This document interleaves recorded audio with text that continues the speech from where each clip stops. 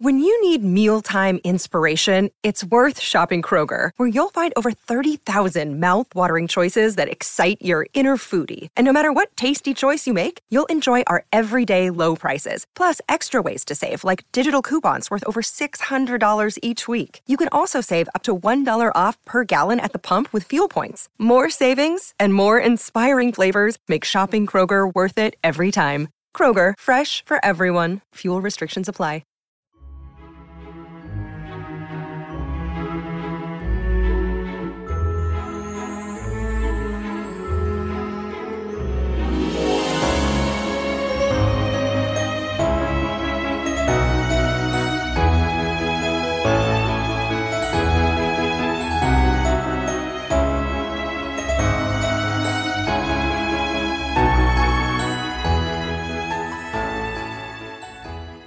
Welcome back, everyone, to 1001 Classic Short Stories and Tales. This is your host, John Hagedorn. We have two stories for you today. The first, a retelling of Rip Van Winkle by Washington Irving. The second, a very short story called The American Boy by Theodore Roosevelt. At the foot of the Catskill Mountains lies a little village of great antiquity, having been founded long ago by the Dutch. And in one of these houses there lived many years since, while the country was yet a province of Great Britain, a simple, good-natured fellow by the name of Rip Van Winkle. Now the great error in Rip's composition was an aversion to all kinds of profitable labor. It could not be from want of perseverance, for he would sit on a wet rock, with a rod as long and heavy as a Tartar's lance, and fish all day without a murmur, even though he would not be encouraged by a single nibble. He would carry a fowling piece on his shoulder for hours together, trudging through woods and swamps, and up hill and down, to shoot a few squirrels or wild pigeons. Or he would assist the children of the village in their sports, make their playthings, fly their kites, and shoot their marbles, and tell them long stories of ghosts and witches. Whenever he went dodging about the village, he was surrounded by a troop of them hanging onto his pants and clambering up his back. He would never refuse to assist a neighbor, even in the roughest toil, such as husking Indian corn or building stone fences. The women of the village, too, used to employ him to run their errands, and to do such little odd jobs as their less obliging husbands would not do for them. In a word, Rip was ready to attend to anybody's business but his own. As to doing family duty and keeping his farm in order, he found it impossible. In fact, he declared it was of no use to work on his farm. It was the most pestilent little piece of ground in the whole country. Everything about it went wrong, and would go wrong, in spite of him.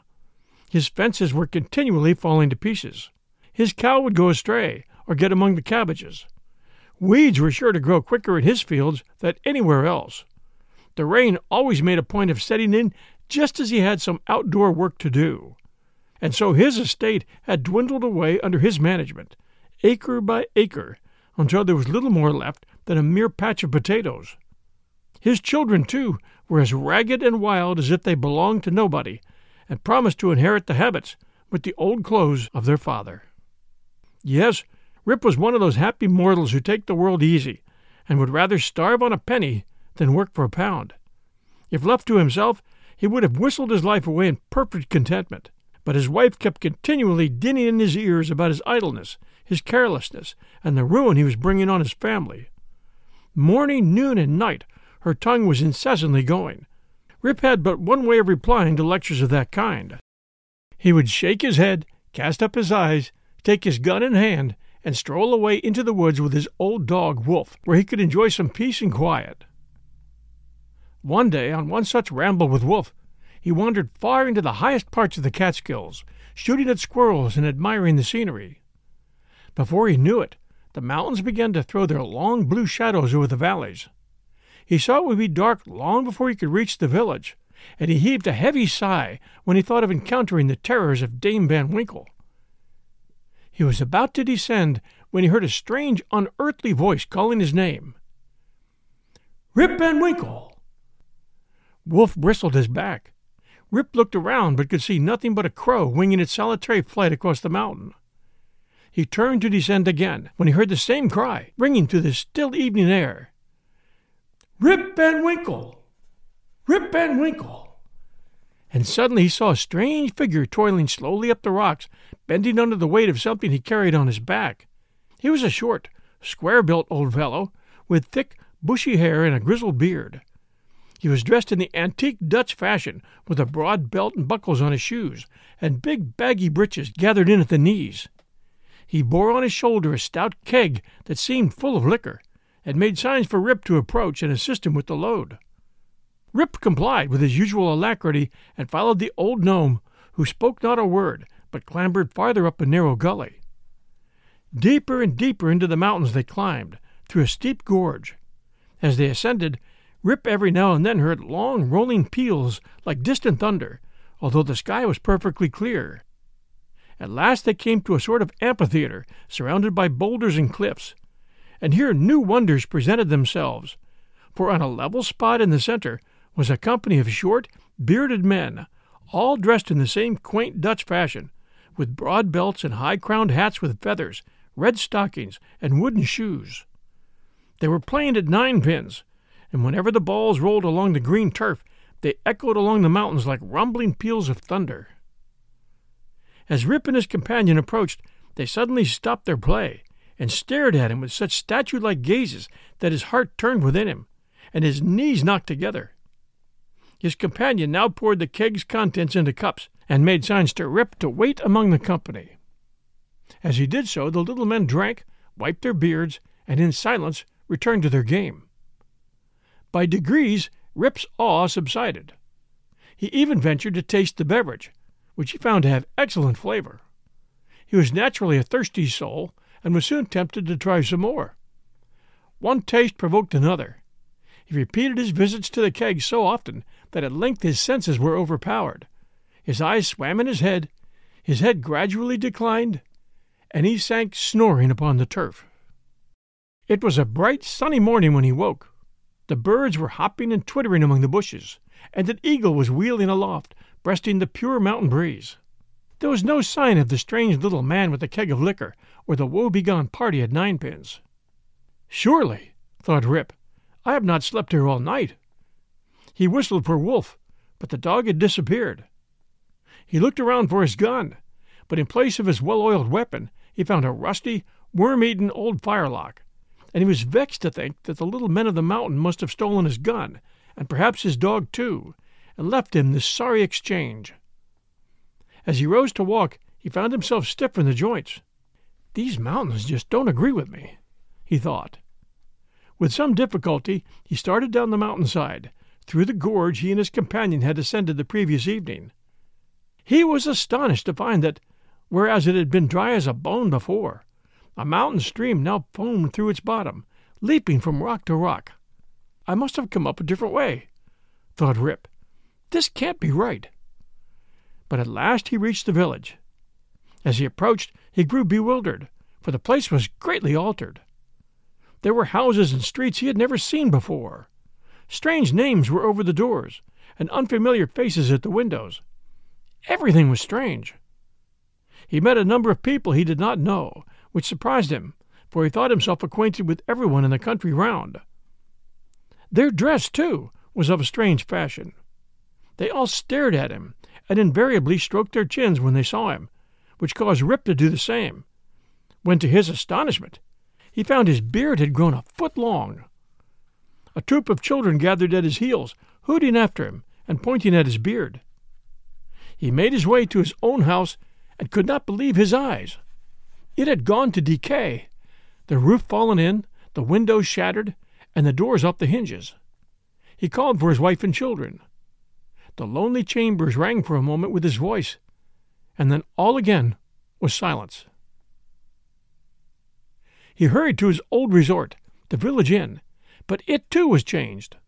The sign of King George was still there, under which he had smoked many a peaceful pipe, but the king's coat had been changed from red to blue. The head was decorated with a cocked hat instead of a crown, and the legend underneath now read, "General Washington." A crowd of people was there, as usual, but Rip knew none of them, and they were talking about things which meant nothing to his poor addled brain. Rights of citizens, elections, liberty, Bunker Hill. They gazed with some curiosity at Rip and his long, grizzled beard, and at length crowded round him, and asked whom he was seeking. "Where's Nicholas Vedder?" inquired Rip. "Why, Nicholas Vedder, he's dead and gone these 16 years. Where's brother Brom Dutcher?" "He went up to the army and never came back." "Where's Van Brummel, the schoolmaster?" "He went up to the wars too. He was a great militia general, and he's now in Congress." Rip's heart died away at hearing these sad changes, and it dawned on him that he must have been asleep for years and years. But he cried out in despair, "Does nobody here know Rip Van Winkle?" "Oh, Rip Van Winkle!" exclaimed 2 or 3. "Oh, to be sure, that's Rip Van Winkle yonder, leaning against the tree." And to his amazement he saw a precise counterpart of himself, just as he had been on the day he went up the mountain, apparently as lazy and certainly as ragged. It was his own son. His daughter was there too. She had married a stout, cheery farmer, whom Rip recognized as one of the urchins who used to climb on his back. But his wife had long passed away. Rip's children gave him a home, and he became the most popular old man in the village. He took his place once more on the bench at the inn door, and people never grew tired of hearing him tell his strange story of how he slept his life away. And who were the strange company of little gnomes who played at bowling that long-ago evening when Rip fell asleep? It is said they were the spirits of the crew of old Henry Hudson, who first explored that region, and gave his name to its great river and valley. And even to this day, when the thunderstorm of a summer afternoon rolls across the Catskill Mountains, people say, "It's just old Henry and his fellows at their game of 9 pins again." We'll return with our second story, The American Boy, by Theodore Roosevelt, right after these sponsor messages. And now The American Boy, by Theodore Roosevelt. Many boys and young men want everyone to think they're tough. Well, here is the right kind of toughness. This old-fashioned essay with its old-fashioned language expresses sentiments much in need today. It was written by one of our toughest presidents. Of course, what we have a right to expect of the American boy is that he shall turn out to be a good American man. Now, the chances are strong that he won't be much of a man unless he's a good deal of a boy. He must not be a coward or a weakling, a bully, a shirk, or a prig. He must work hard and play hard. He must be clean-minded and clean-lived, and able to hold his own under all circumstances and against all comers. It is only on these conditions that he will grow into the kind of American man of whom America can be really proud. There is no need for a boy to preach about his own good conduct and virtue. If he does, he will make himself offensive and ridiculous. But there is urgent need that he should practice decency, that he should be clean and straight, honest and truthful, gentle and tender, as well as brave. If he can once get to a proper understanding of things, he will have a far more hearty contempt for a boy who has begun a course of feeble dissipation, or who is untruthful, or mean, or dishonest, or cruel, than this boy and his fellows can possibly, in return, feel for him. The very fact that the boy should be manly and able to hold his own, that he should be ashamed to submit to bullying without instant retaliation, should in return make him abhor any form of bullying, cruelty, or brutality. The boy can best become a good man by being a good boy, not a goody-goody boy, but just a plain good boy. I do not mean that he must love only the negative virtues. I mean he must love the positive virtues also. Good, in the largest sense, should include whatever is fine, straightforward, clean, brave, and manly. The best boys I know, the best men I know, are good at their studies or their business, fearless and stalwart, hated and feared by all that is wicked and depraved, incapable of submitting to wrongdoing, and equally incapable of being aught but tender to the weak and helpless. A healthy-minded boy should feel hearty contempt for the coward, and even more hearty indignation for the boy who bullies girls or small boys, or tortures animals. One prime reason for abhorring cowards is because every good boy should have it in him to thrash the objectionable boy as the need arises. Of course, the effect that a thoroughly manly, thoroughly straight and upright boy can have upon the companions of his own age, and upon those who are younger, is incalculable. If he is not thoroughly manly, then they will not respect him, and his good qualities will count but for little. While, of course, if he is mean, cruel, or wicked, then his physical strength and force of mind merely make him so much the more objectionable a member of society.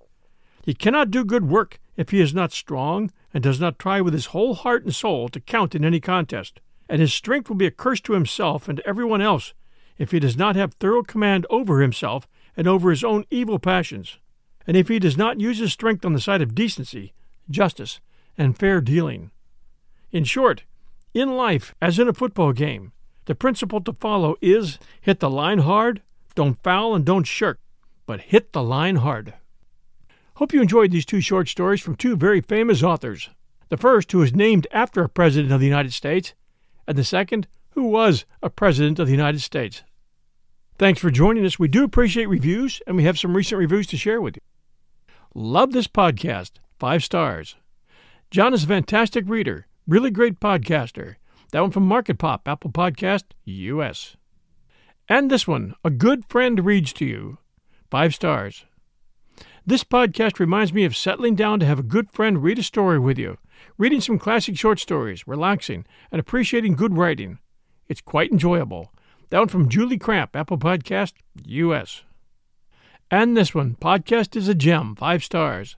This podcast is a gem because the narration is pleasing, the sound quality is excellent, and the selection of stories is well curated. Highly rated. That one from Buckwards, Apple Podcast, US. Thank you so much for taking the time to send us these reviews. As you well know, they're greatly, greatly appreciated.